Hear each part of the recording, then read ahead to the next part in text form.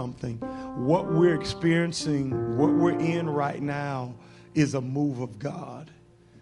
Amen. I want you to this is a move of God. Amen. And how far we go in that move hinges on how much we honor it on the way. Amen. And so, I always go back to Ezekiel where he says it starts out ankle deep, waist deep, then all the way in. Amen. It was a flow of the rivers of life that started ankle deep, and we gotta honor the ankle deep if we're ever gonna get to the waist deep, and if we gotta honor the waist deep if we're gonna all get to all the way in. Amen. And understanding the progressive nature, amen, of the move of God. Amen. You got to recognize the move of God when it's yet in its infant stages. It's not as big as it's going to be, but you can see this is a move of God. This is going to change the world. You have to be like the three wise men that when Jesus was born, they were wise enough to recognize before this boy can talk. Before this young man, this young man can dress and cleanse himself, that this is the Savior of the world. Amen. You got to be able to recognize it in its infantile status so you can properly care for it. Because, man, when it's a move of God, there's whether we know it or not, the devil does. The Bible says during that same time, when the greatest move of God, God himself being born in the earth, was coming about, that Herod then began to set out to kill the move of God before come on now. It was a move of God. Herod set out to kill the firstborn. He was trying to kill the move of God. The enemy always tries to kill the move of God when it's in its infantile state, because many times we don't even recognize what we have before it's dead. That's why the Bible says in Revelation 12 that the dragon stands is a woman in travailing to give birth in heaven. And there's a dragon with, oh, glory be to God, with 1/3 of the stars he has now enticed into following him by his tail. And the Bible says he stands at the end of the birthing table waiting for the child to be born, that he may devour that child the moment it comes into the earth. Glory be to God. And so what we got to understand is the enemy doesn't wait until the move of God grows to try to kill it. The enemy is tracking the move of God from come on. And that's why it's so important that we care for and that we now value what we have right now. Amen. Because the enemy does. He knows it's a threat right now. Amen. And so I thank God for that. It's so difficult to move from an anointing, from an atmosphere where from anointing to academic. It's almost like, man, from the weight of God's presence more into an academic type of flow. But I want to do that. We're going to do Institute tonight. Obviously, we're going to do our Institute. And I want to share something about the Institute to help you understand. It's FFIC. It's Fivefold Institute of Equipping and Commissioning. This is equipping work, amen, that we're doing here. And I'm dealing with you on in Him. Anybody have any idea how many times the New Testament says the two words in Him? It would blow your mind. I want you to look it up. I want to tell you, I want you to track how many times the New Testament says in Him. The point I'm trying to make is about this. This is not like collegiate level spiritual teaching. This isn't for people who've already got the basics. In all honesty, in Him is a part of the basics. This is foundational teaching. It's just not the foundational teaching we were taught, is what I'm trying to say. So don't think we're like doing, all right, so what about all the people who don't know this, and this? Our problem is we don't know this. In Him is fundamental. It's just as fundamental as faith. It's just as fundamental as repentance from dead works. It's tied and intertwined into all of that. So the reason why I want to do that is so we can stop treating it as if this is something for leaders and not something for every believer. Amen? It's for everybody say it's for every believer. The revelation of in him ain't for the astute. It ain't for the people who, go to theological school. That's for the believer. For us to properly function in what God purchased for us to function in. We need to understand the revelation of in him. In him. Amen. So I want to do that. Why? So also want to say this. So we don't think this is pass and fail. This isn't to see who can fail and who can pass. This is now for us to understand. Why do we give tests and homework afterwards? Because in all honesty, every word you're taught, you're going to be tested on. It ain't going to be paper and pencil either. It's going to be life. And me and you are going to be held accountable for every word we heard and how we implemented it when it was time to implement that word. There's a test coming every time we hear the word of God. You know what the Bible says? If any man hears the gospel of the kingdom and understandeth it not, then the wicked one comes, come on Bible scholars, and does what? Takes away what was sown in there. In other words, if God teaches it, he expects you to understand it. Right? He says he'll come. If it is the taught word of God, then you can understand it. I need you to say, I can understand this. Amen. I can understand. This is key for us, because if we don't understand it and we stay there, then the devil has all the right in the world to take it from us. Then the wicked one come and taketh away that which was sown in our hearts. Amen. If we can't understand it no matter what, then the Bible says this: it is given unto you to know the mysteries of the kingdom, but it's not given unto them. In other words, if God created it for the son and daughter and we can't understand it, then we got to start asking, are we a part of the remnant according to the election of grace? Amen. Because it's not understanding it mentally. It's spiritual. Comparing spiritual things. Come on, 1 Corinthians chapter 2 with spiritual things. You don't understand it with this head. You understand it with the head that's in your heart. Your head is in your heart. Who is that? What's head is in your heart? Jesus. Jesus is the head of the church and gives understanding from the heart. Then from the heart renews the mind. Amen. Heart, soul, mind, strength. Heart, soul, mind, devotional order. For you that remember that, all right? And so I'm going to share some things in Institute tonight that are in him. But I promise you, these are literally foundational things. They are not. You sure? That would be great. Thank you. Thank you. Yeah. Well, I tell you what, you need a team, boy. Especially when you me. Glory to God. All right. Now, I want to deal with course 1, class number 5. We're in 5. We're dealing with in him. And if I had to place a tag on this, I would place the tag on it, should be. Understanding the should be nature of being in him. Right? One thing that is lost in the gospel, in the Americanized Western modern gospel, is the aspect of the gospel's expectation of the believer. The Bible talks about how we are to obey the gospel of Christ. In other words, it's not just good news you hear, but it's good news you expect. There's an expectation of obedient action upon that gospel. And we've nullified the expectation. So therefore, in many cases, we don't know what it is anymore. We think God's highest expectation of us is not sinning. And it's not. Amen? God's highest expectation of us is not to walk in unbelief. You can stop sinning and still not believe God.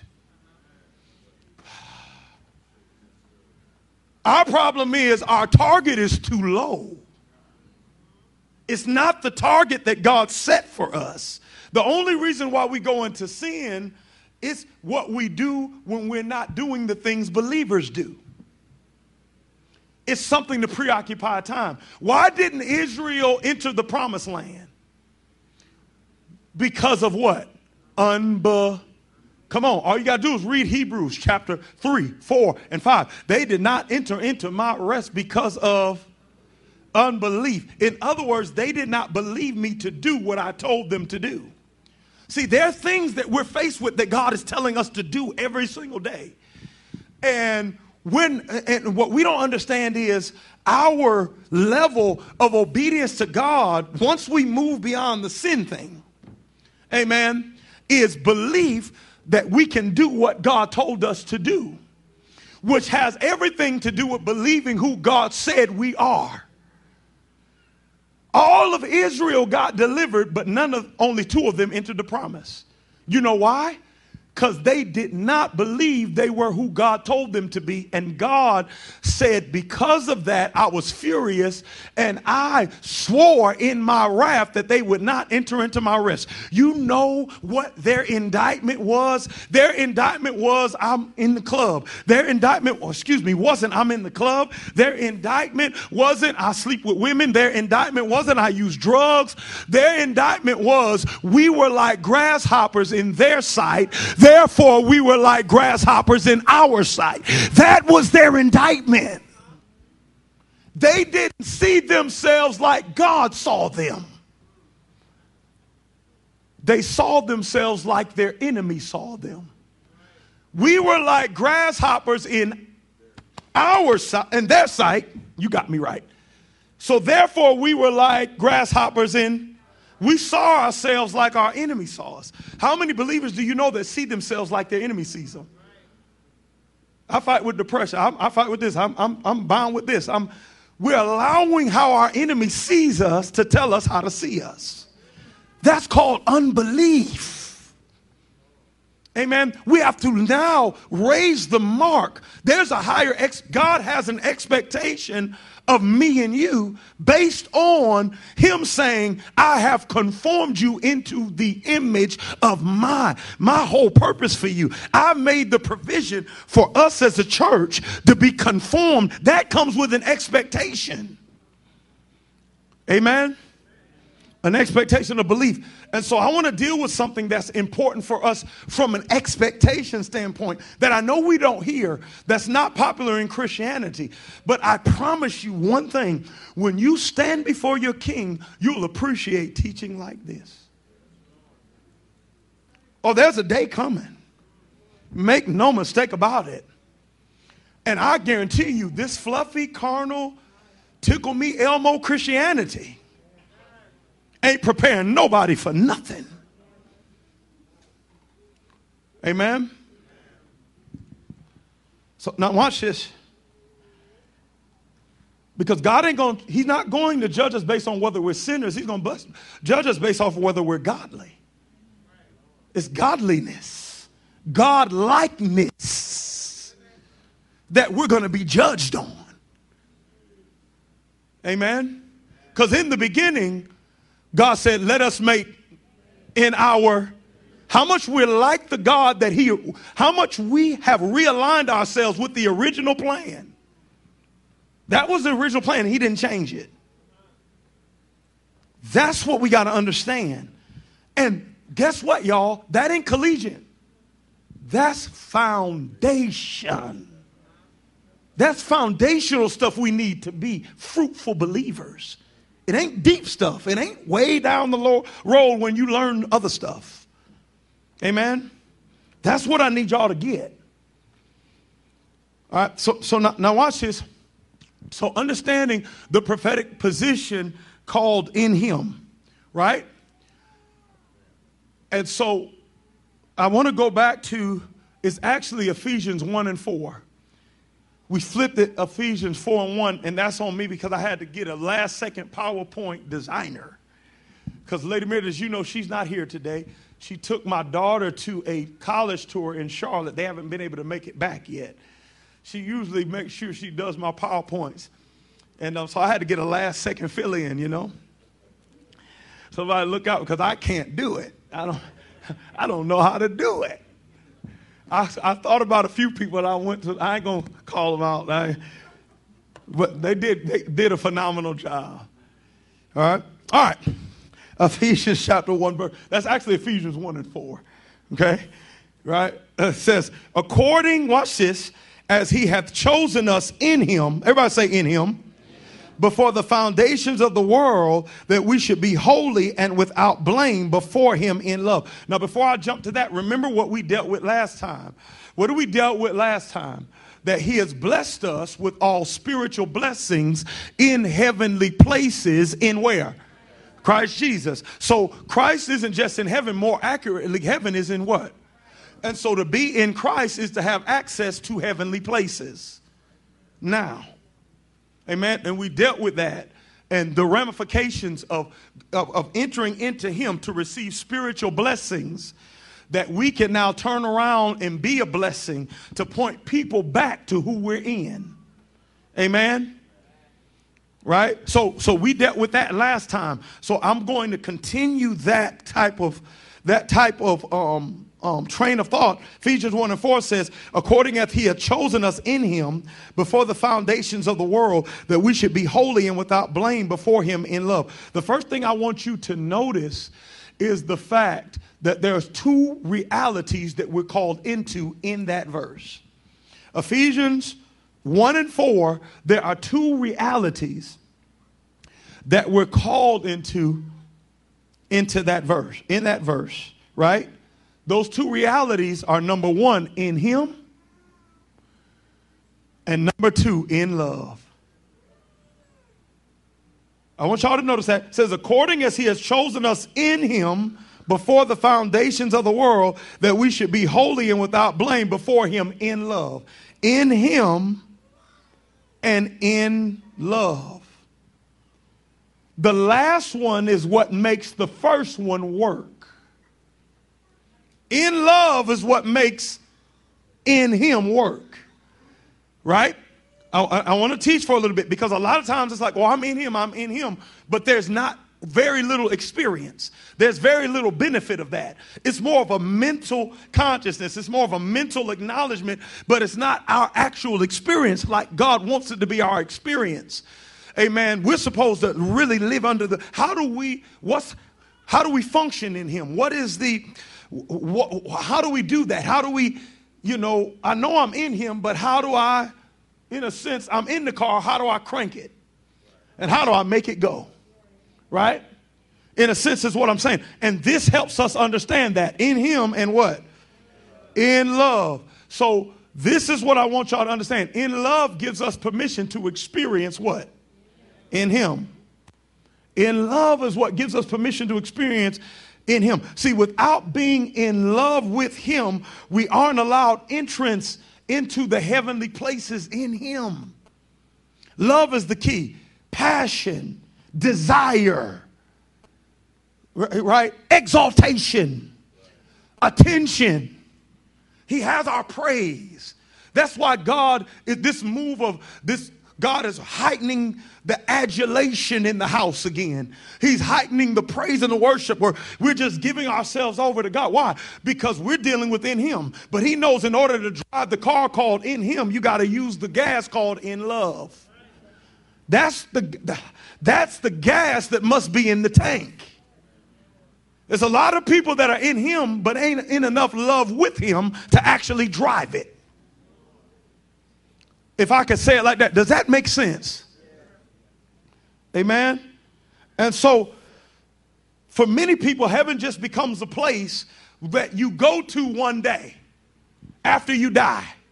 And then the people who are actually experiencing heavenly places become the people that are just exaggerating and need to get a life. You see people when they in heavenly places, something, whoo!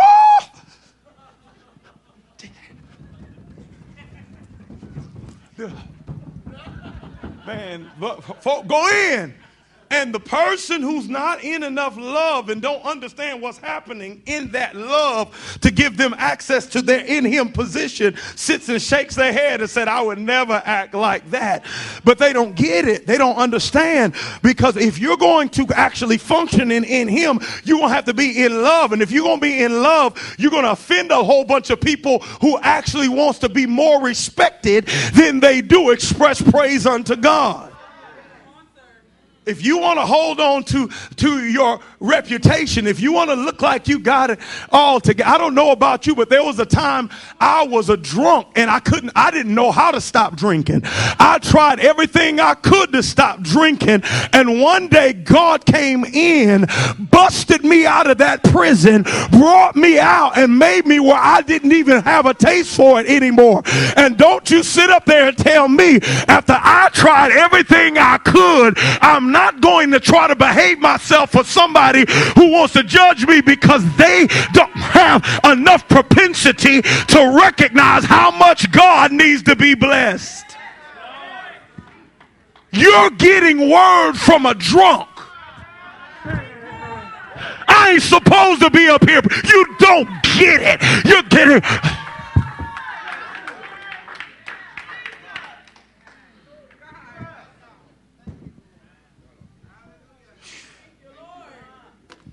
Hallelujah. I ain't supposed to be up here doing what I'm doing. But God. And not one time I preach do I ever forget. My God.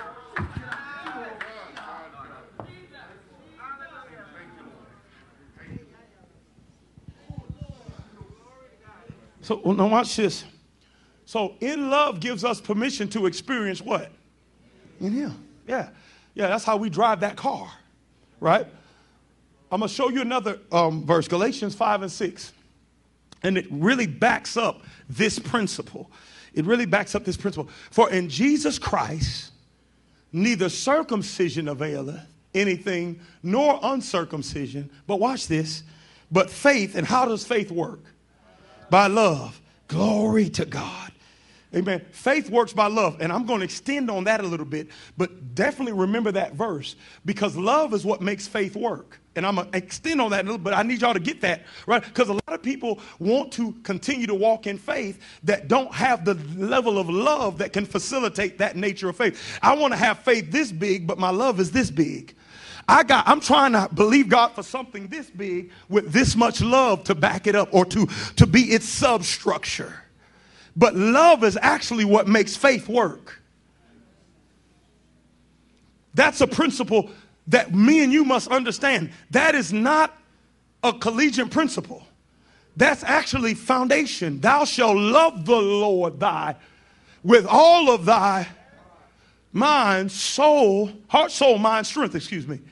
That's stuff that it starts there. But so many people want to believe God that don't actually practically exercise consistent love for him. On a practical, I'm not saying you don't, I know you love him mentally, but there is not practicality to it. It's almost like if I say I love my wife, but then I'll see you when I see you. And if I can fit you in my schedule. Right? And I know I ain't seen you in a while, but I'm tired today. You know? How many know it probably ain't going to work? It ain't going to work. Right? Hebrews 11 and 6. But without faith it is impossible to please him, for he that cometh to God must believe that he is, and that he is a rewarder of them that do what? The end of faith is him. The end of faith isn't what you're trying to do. The end of faith is who he is. If he's not the ultimate goal of our faith, then our faith isn't faith that's going to overcome. Right? So this is what I need you to understand. And why does faith work through love? Faith works through loving him because he's actually the object of my faith. And on my way to getting him, on my way to going after him, he adds everything else. Right? And so the first thing I need you to understand is the ultimate goal of faith isn't to believe God to do it, it's to believe God for God. that when I pray in the morning, God's going to be there. You'll be surprised how many people pray that don't believe that. That when I praise God by myself, that God's going to be there. You'd be surprised how many people don't believe that. That actually pray and wonder, God, are you hearing me? Man, that's the last question I got on my mind. I look here, I already know you're hearing me. Glory to God. Yeah, I probably don't need that no more. It might fly again, man. My gosh. So what we got to understand is this, right? It isn't to believe God can do it, it's to believe God to come. Why? Because once he comes, whatever needs to be done will not be a problem. If God is here, I don't care if we got to cross a Red Sea. If God is here, I don't care if we have to outrun a chariot. If God is here, I don't care if we have to kill 1,000 Philistines with the jawbone of a donkey. If God is here, I don't care if he's been dead for 3 days and his name is Lazarus. He can come. If God is here, I don't care if you were born blind from your mother's womb. This is for the glory of God to be real. If God, once he comes, doing is no longer a question. We're trying to get him to do instead of get him to come, which makes the doing easy. And believe it or not, this is foundation. Faith is about God. So a lot of people, man, when God comes in and we all going crazy, people looking like, why y'all going so crazy? Because actually what we really want showed up. Faith is about God. And whatever else needs to happen in my life, I already know it's going to happen because God is here.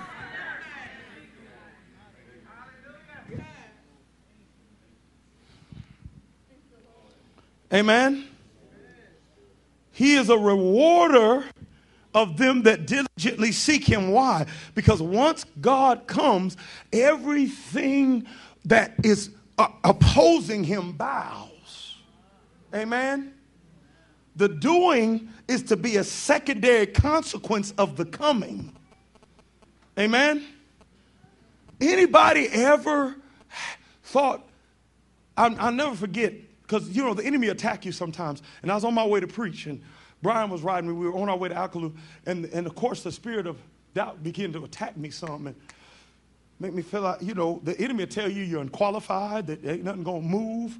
And, you know, you done move. I mean, for weeks, God has been blessing, increasing, releasing them in all type of stuff. But it was just a fluke. You don't feel right. It ain't going to be right.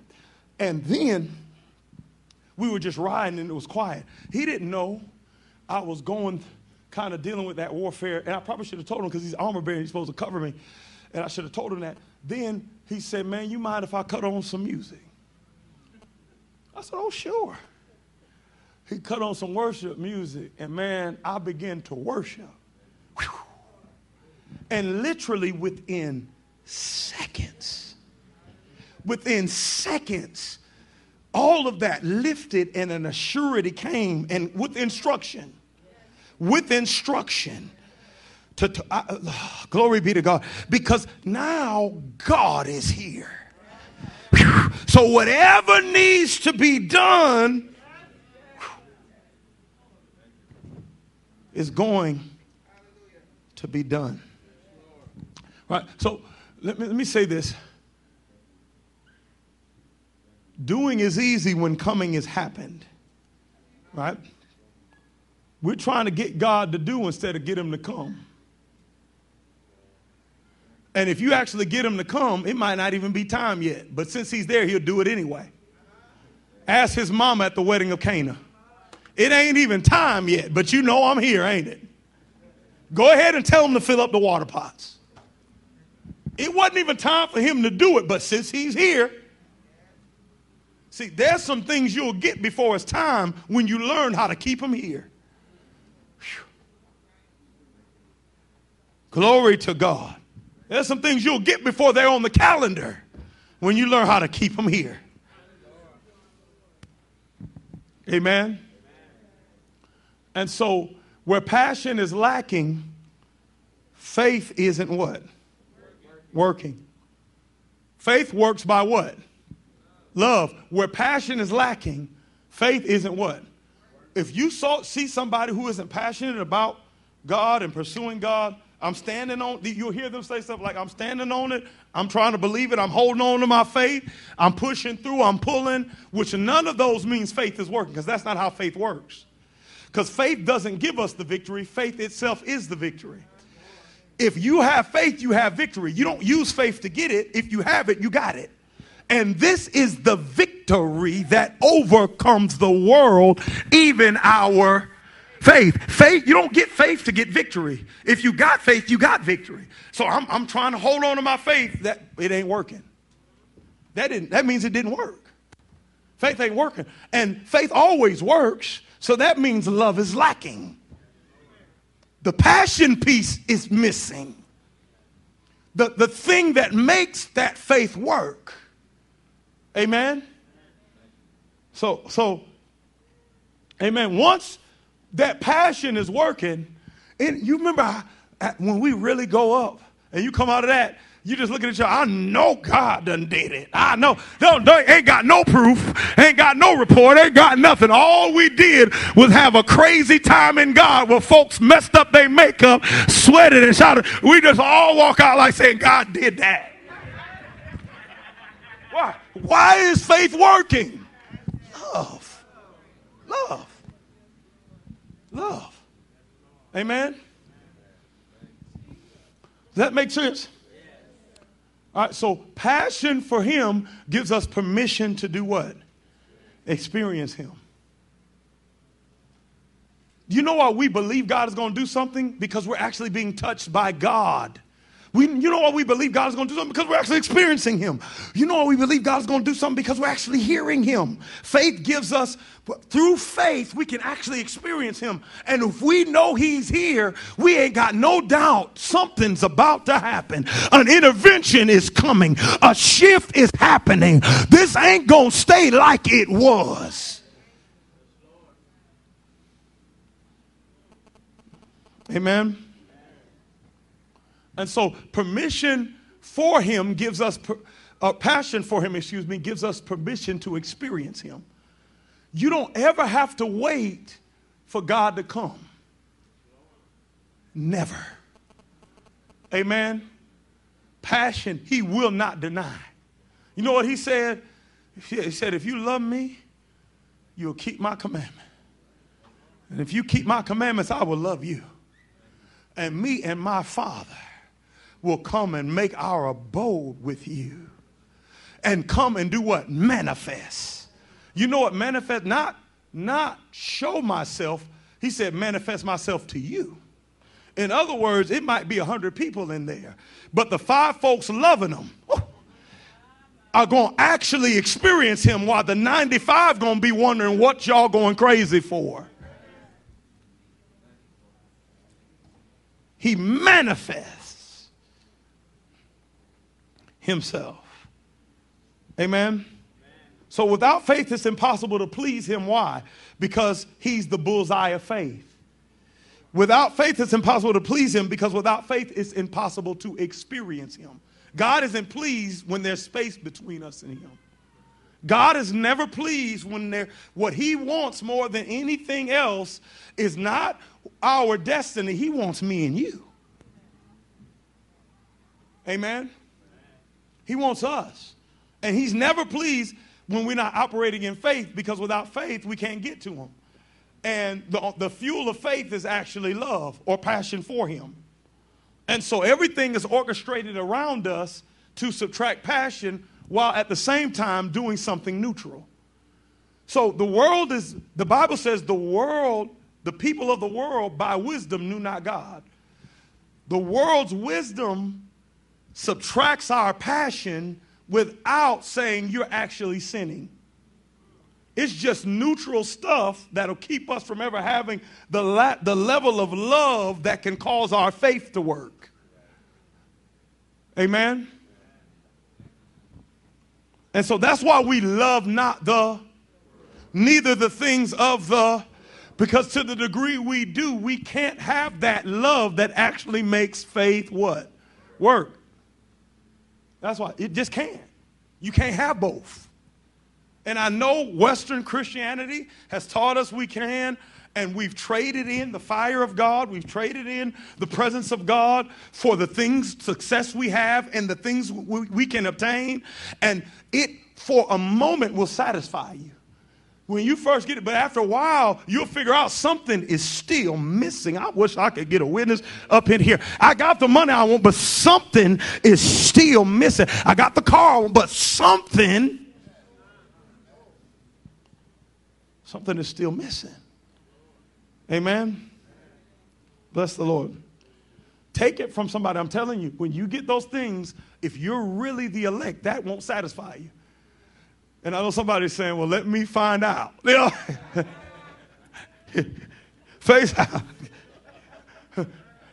Faith's outcome is him.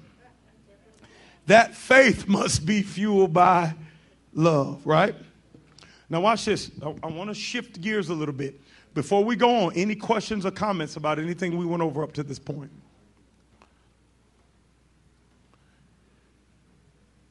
Anybody? Amen. How many ready to love on God? Come on, how many made up in your mind? Love is a decision. It's a decision. Come on, man, I'm telling you.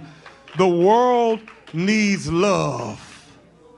Did y'all hear? The world needs love. And our problem is we've always equated that to giving somebody food who's hungry.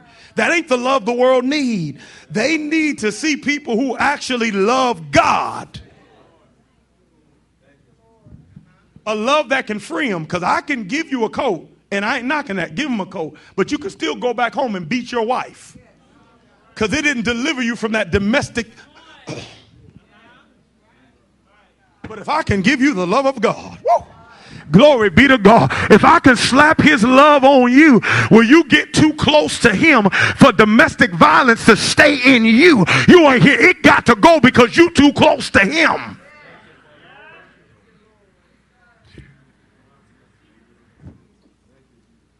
Amen. Watch this.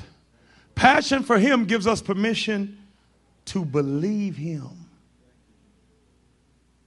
Man, that's heavy. I want y'all to get, those two are heavy. Passion for him actually gives us permission to believe him. Passion is permission.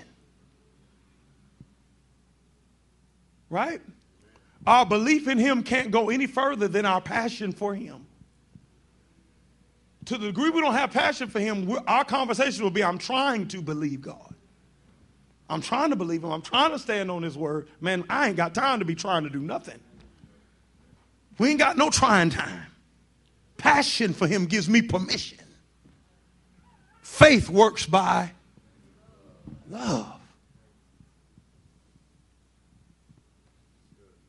Amen? Faith works by love. So you start sounding crazy because you just believe in God for all type of stuff. It's like, well, how that going to happen? I don't know. All I know is what I was praising God. He said it. Amen. See, when we hear God say something that we can't see happening, our response needs to be love.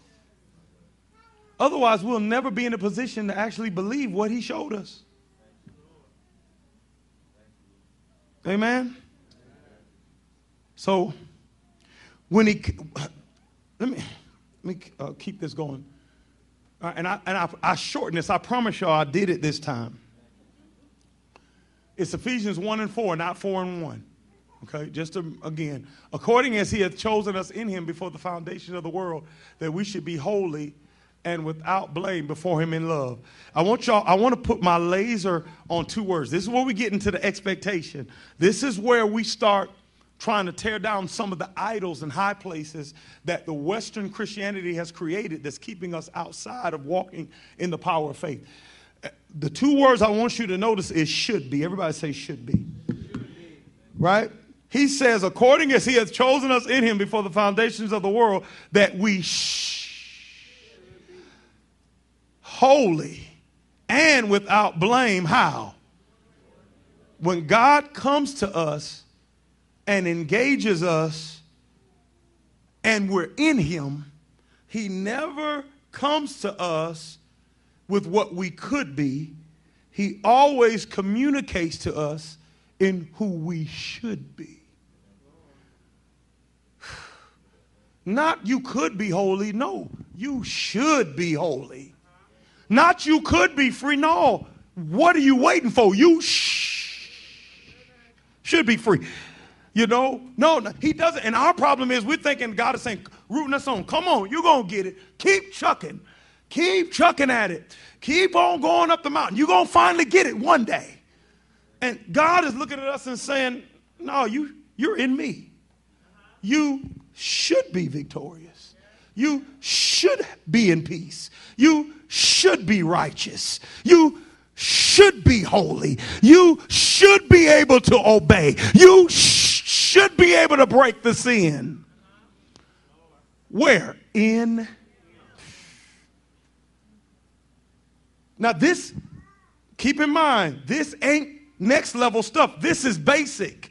And because we don't understand these basics, we've made the life of the believer something that it's not. See, in him there is only not, can be, or could be. Amen? Wow. Can you imagine being in God and saying, man, he's saying, well, you could be free. Or would he say, you should be free? He doesn't come and tell us we can be free. He comes and tells us you should be free. He doesn't come and tell us you can be victorious. He comes and tells us you should be. He doesn't come and tell us you could have joy. He comes and tells us you.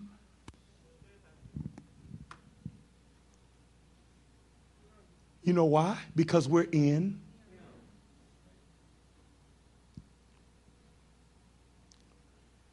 God only deals with us from a should-be dimension, never from a could-be dimension when we're in Christ. Now, I'm not talking about the individual that's outside of Christ, because they don't have the benefit. They can't enter into his rest. This goes back to that teaching too. Entering into Christ is entering into rest. What Jesus was saying was, I am the Sabbath. Come unto me, all who are burdened and heavy laden, and I will give you, take my yoke upon you. You're looking for a day, and it's actually a person. And now I want you to enter into me and live the rest of your life in that rest. But when they heard my voice, they hardened not their heart. They didn't mix the word with faith. Therefore, they never entered into my. And they spent the rest of their lives wandering. In Christ, God doesn't deal with us from a could-be dimension. He deals with us. The in him dimension is the should-be dimension. It doesn't guarantee you will be, but you. It doesn't guarantee you'll ever be that, but you. There's nothing holding you back from it. Not in him. Amen? Why is that naturally right? Because what if I say, man, I just got this bondage, but I am what? In him. What am I saying is in him?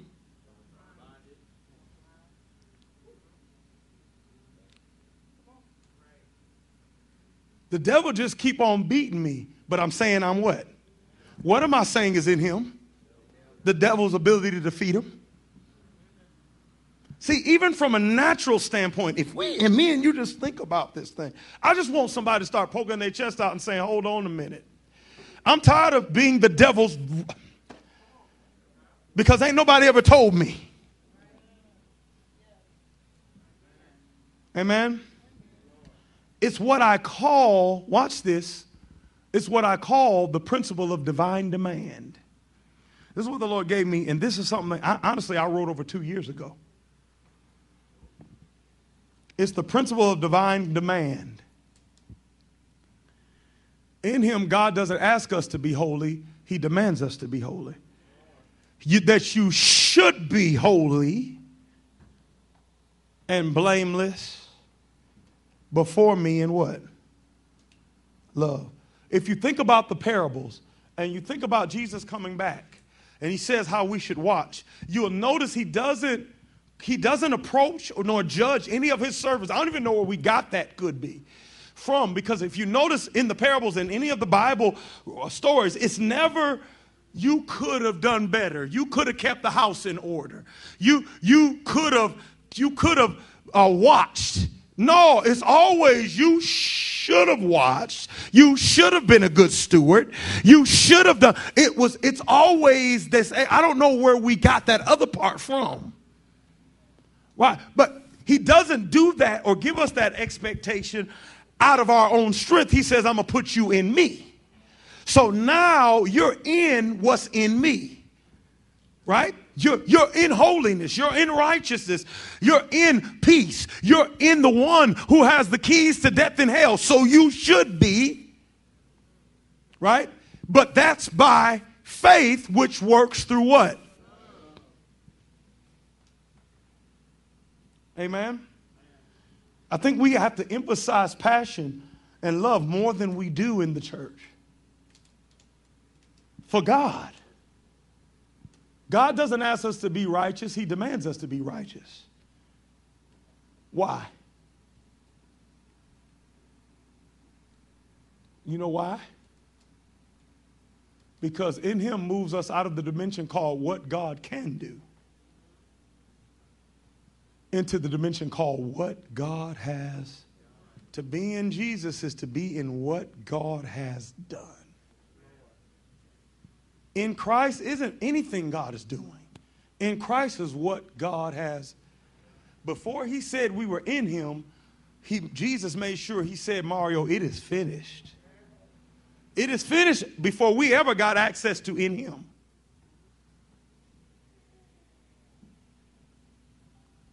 Amen.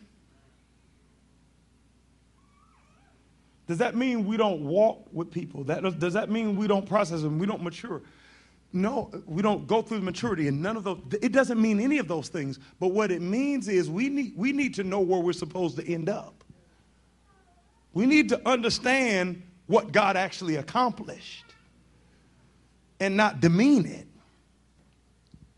Amen. So, in him dwells all the fullness of the Godhead, what? Bodily. In him dwells all the fullness of the Godhead bodily. So now, to be in Christ is to be what?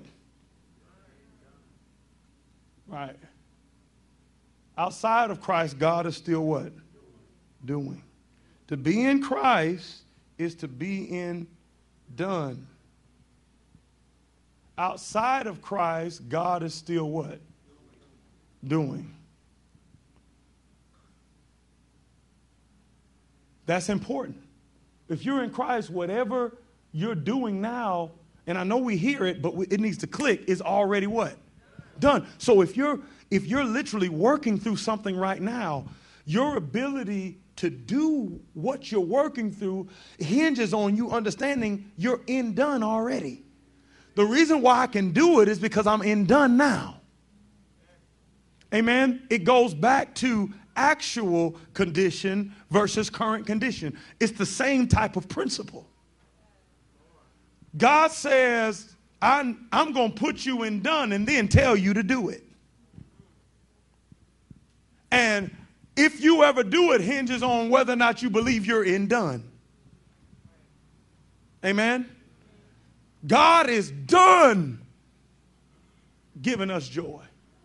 He's done giving us peace. He's done giving us righteousness. He's done giving us victory. He's done. I mean, completely done. You know what you do with something that is done? You remember how it was when you played outside all day? And maybe I'm showing my age because we don't do that no more. But man, and Big Mama holler out, y'all come in, the food is done. Hey, we're running to the table because we know at that point we don't have to, nothing has to be prepared. Nothing has to be gotten out. All we got to do is come and get it. It's already waiting on us. See, what I'm telling you is joy is waiting. Just come and get it. Peace is waiting. Just come and get it. Victory is waiting. Just come and get it. You can't come and get it until you know it's done. So we're trying to obtain stuff instead of go get stuff because we're trying to do it instead of understanding it's already done. Somebody shout, come and get it. He said, but people make light of that. Do you understand what I'm describing right now is the marriage supper of the Lamb? I made all this meat. I'm right now. God, I got all this stuff laid out, but people make light of it. They think it's a fairy tale. They think you're just giving wishful thinking. And I got real stuff to do. I got a real job and a real business and a real this, and not understanding this is the marriage supper. We got to come get it. It's already. The table's set. I need to find somebody that actually is hungry for it.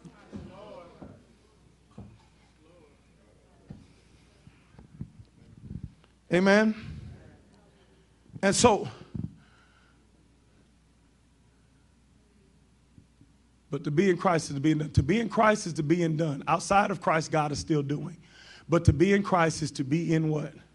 Done. Can you imagine coming to Christ and telling him, look, I would have, but I just couldn't get there? You know what he says to many of those individuals?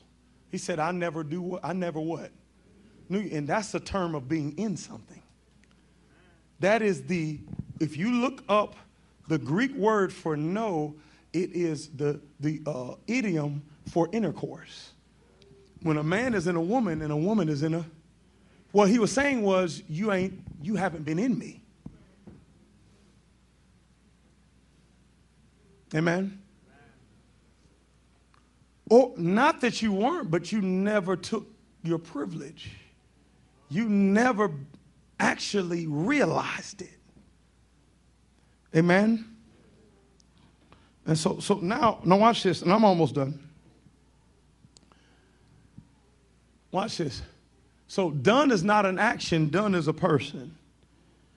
To be in him is to be in done. He is Alpha and Omega. He is Savior, but he's also done. Amen. He's the Lord of hosts, but he's also done. He's the King of kings and the Lord of lords, but he's also done.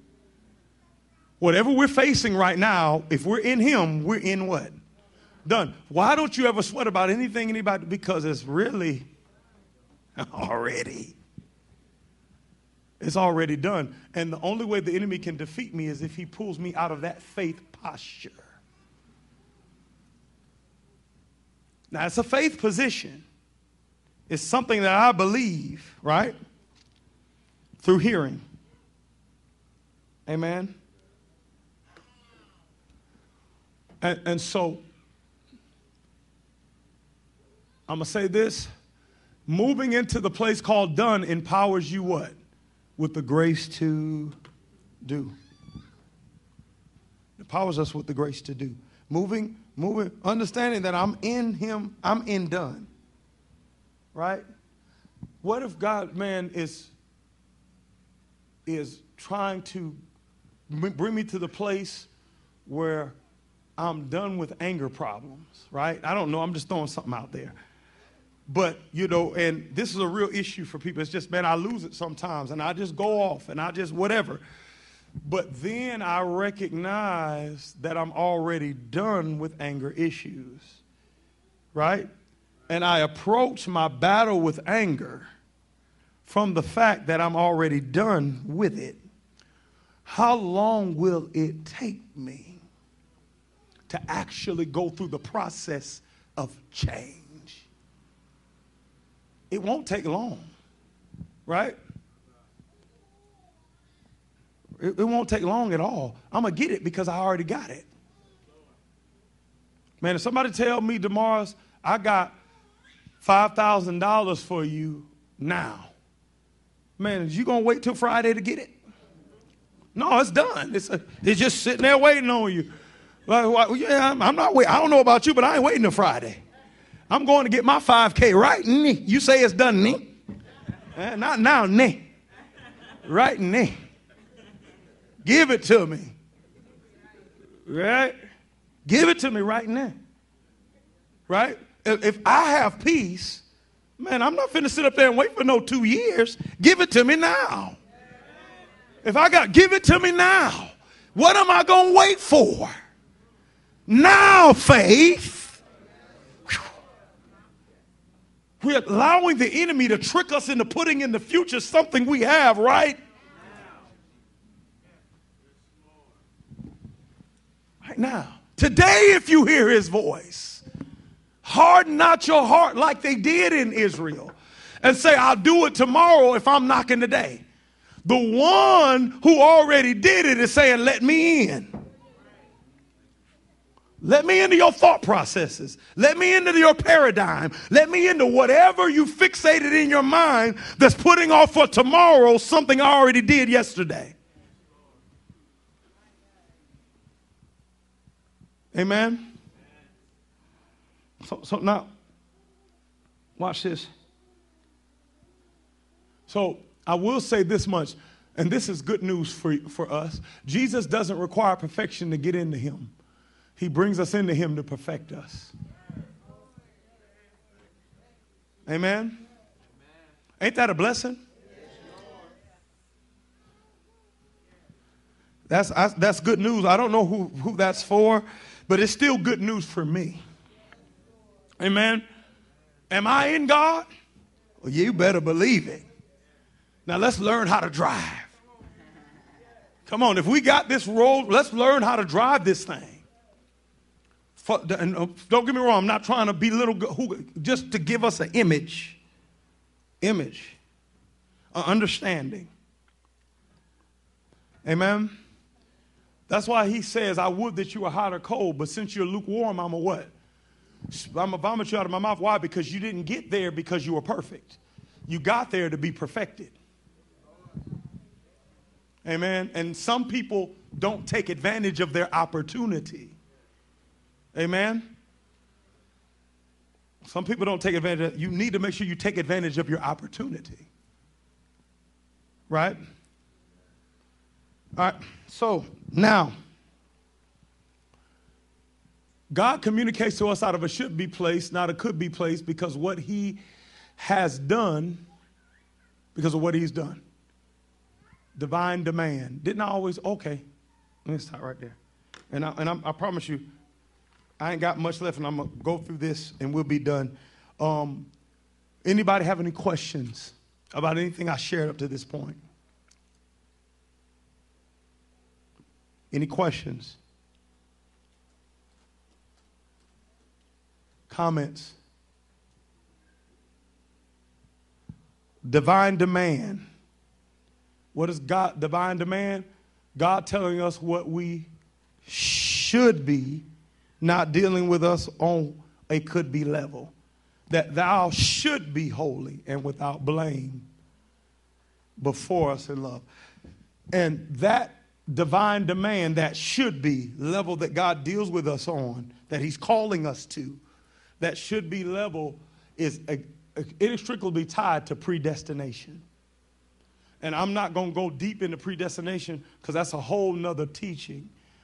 You know, that a lot of people don't understand when he talks about how Jacob have I loved or Esau have I hated. And that was all. And he did that both before they were born. And he was trying to expound on predestination. And that's a whole nother message for a whole nother day. How could you hate somebody before they was born and love somebody before they were born?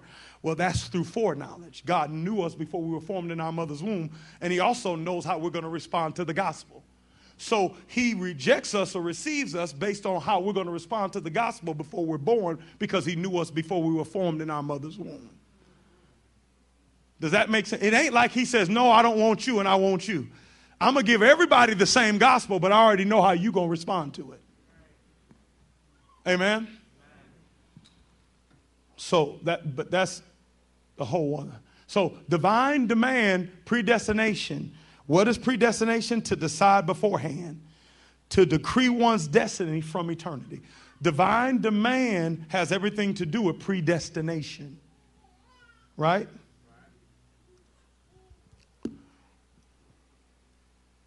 I don't want to Greek you out. And I'm just going to give you this one Greek term because of the way that it kind of sets up the definition of predestination, right? But I don't want to Greek you out. And so divine demand, predestination, decide beforehand. Pro is two words that make up the Greek word for predestination.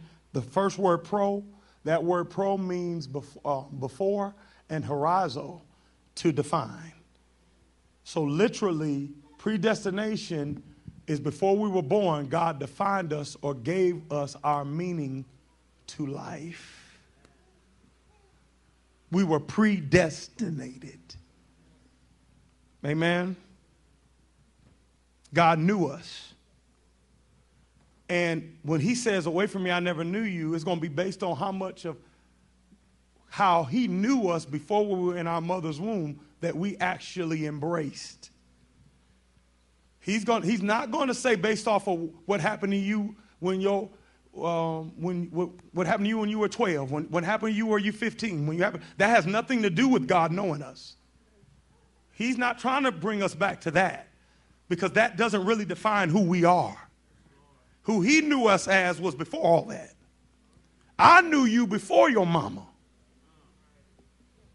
And I'm not trying to bring you back to the good old days after you came out of your mama. I want to give you back who you were in me before the foundations of the world. Amen? That's why it's so important to be born again. Because we were born with certain attributes. We were bit like our parents. So, man, sometimes you got people who never meet their parents. I mean, walk like them. Talk like them. Got tendencies like them. So if my mom or dad ran the streets, I got a tendency to do what? Run the streets. If they had an anger problem, I got a tendency to have one too. But God says my answer to that ain't trying to fix you. My answer to that is unless a man be born again, he cannot. What I'm going to do is I'm going to regene you. That's what regeneration is. You no longer are liable to align with the genes from your parents. When you're born of me, I give you my genes. And see, we need to understand that too. That's foundation. I don't, after being born again, say the reason why I'm like this is because my mama was this and my daddy was this. It's validation. I don't understand what really happened when I got saved. I no longer owe any allegiance to who I am to who birthed me naturally. Unless a man be born again. My God, when God finishes with me and you, folks won't be able to recognize who we are. That ain't the boy in the yearbook. Amen. Y'all know that's what regeneration is. Regening. Getting new genes. Amen. All right, I'm going to show you this and I'm closing. Any questions about that? Glory to God. Man, this stuff is good to me all over again. God, why are you so good? Woo! Everybody's saying I'm getting old, Mother Jean. Because I be using examples don't nobody know. I be dating myself. And I ain't hip no more, yeah. But bless his name. Romans 8:29, predestination. Says, for whom he did foreknow, he also did what? If I foreknowledge gave you a predestination, because I knew you before you were in your mother's womb, I gave you a destiny before you were in your mother's womb. For those he foreknew, did he predestinate to be what? unto the image of his son. Not to look like mom and dad, but to look like my only begotten son. Amen. That he might be the firstborn among many what? We were predestinated to be conformed into the image of who? Of Jesus.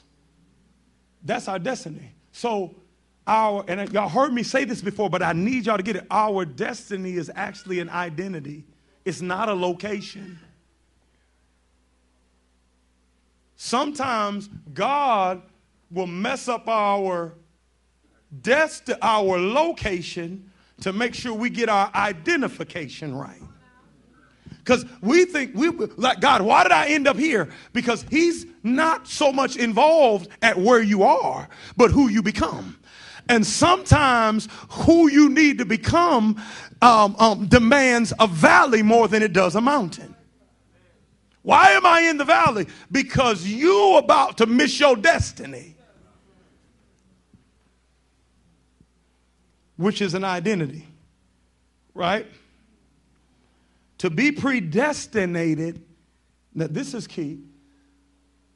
To be predestined is actually to be pre-designed. Predestined, if my destiny is an identity and God knew me, he pre-designed me. This is where we get it messed up. This is what we need to get together. Amen. Somebody say, I've been pre-designed. I was shaped by God before I was shaped in iniquity and sin. God shaped me before I was formed in sin and shaping in iniquity. I had a form before that form. And we're trying to get God to fix what sin and iniquity formed us into. And he's not trying to fix what sin and iniquity formed us into. He's trying to give us back our original form. Who he foreknew. Amen. So, to be predestined is actually to be pre-designed. So, predestination is the fact that who we're supposed to be was designed, what? Beforehand. As soon as we say predestination, we start thinking business. We start thinking money. We start thinking success and obtainments in this world. None of those are our destiny. You know why? Because you're not going to keep them. But who you are, you get to keep forever. There's only one thing we get to keep forever from this world: who we are. That's our destiny. We won't keep the cars. We won't keep the jobs. We won't keep the accolades. We won't even keep the plaques. They'll have to go to mama or somebody. We keep nothing but who we become.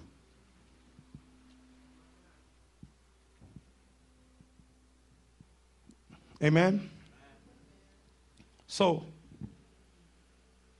we were wired beforehand. We were designed beforehand. Our mind, the way we're supposed to see life, our outlook, our temperament, our view, our attitude, all of those things were designed beforehand.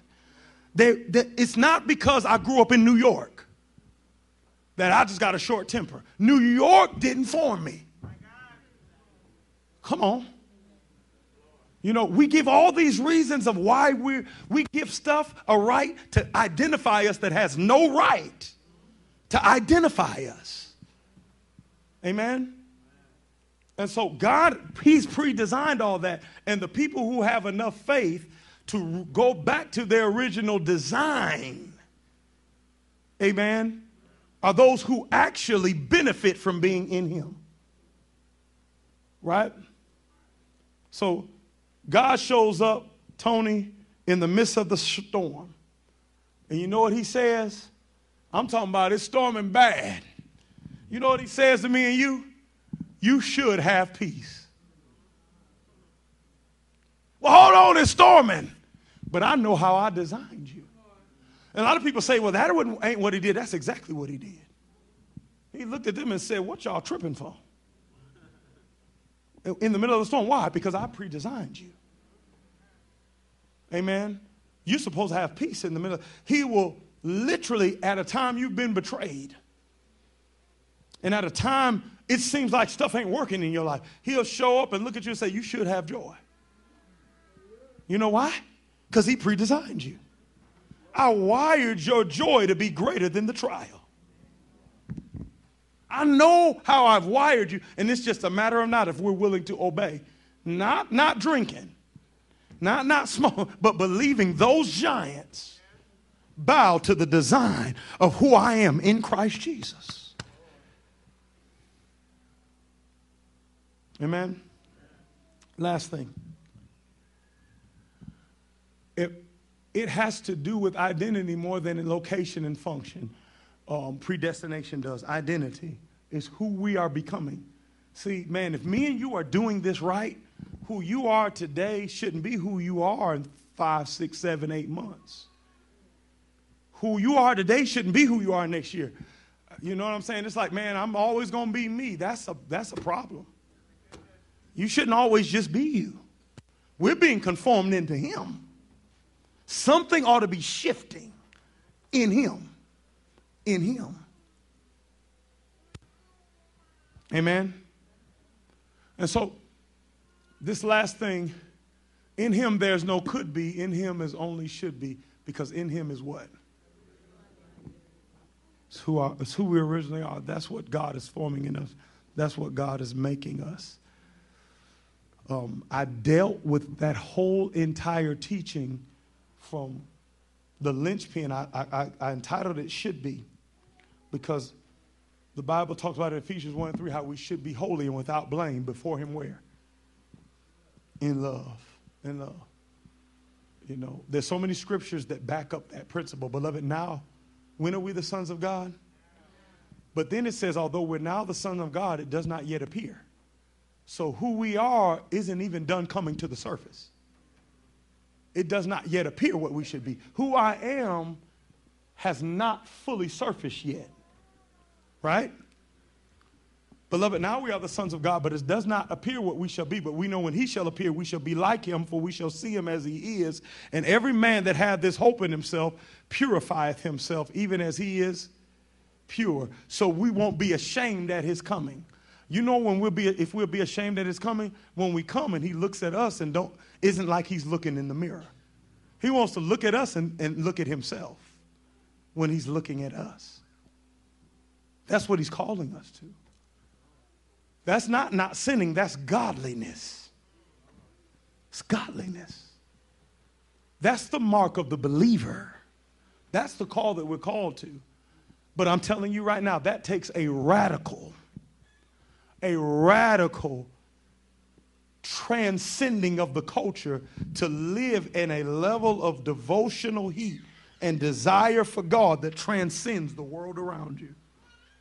That's why we're doing what we're doing. We're creating an atmosphere where folks can get the proper measure of fire, a love where faith can work. Come on. Right?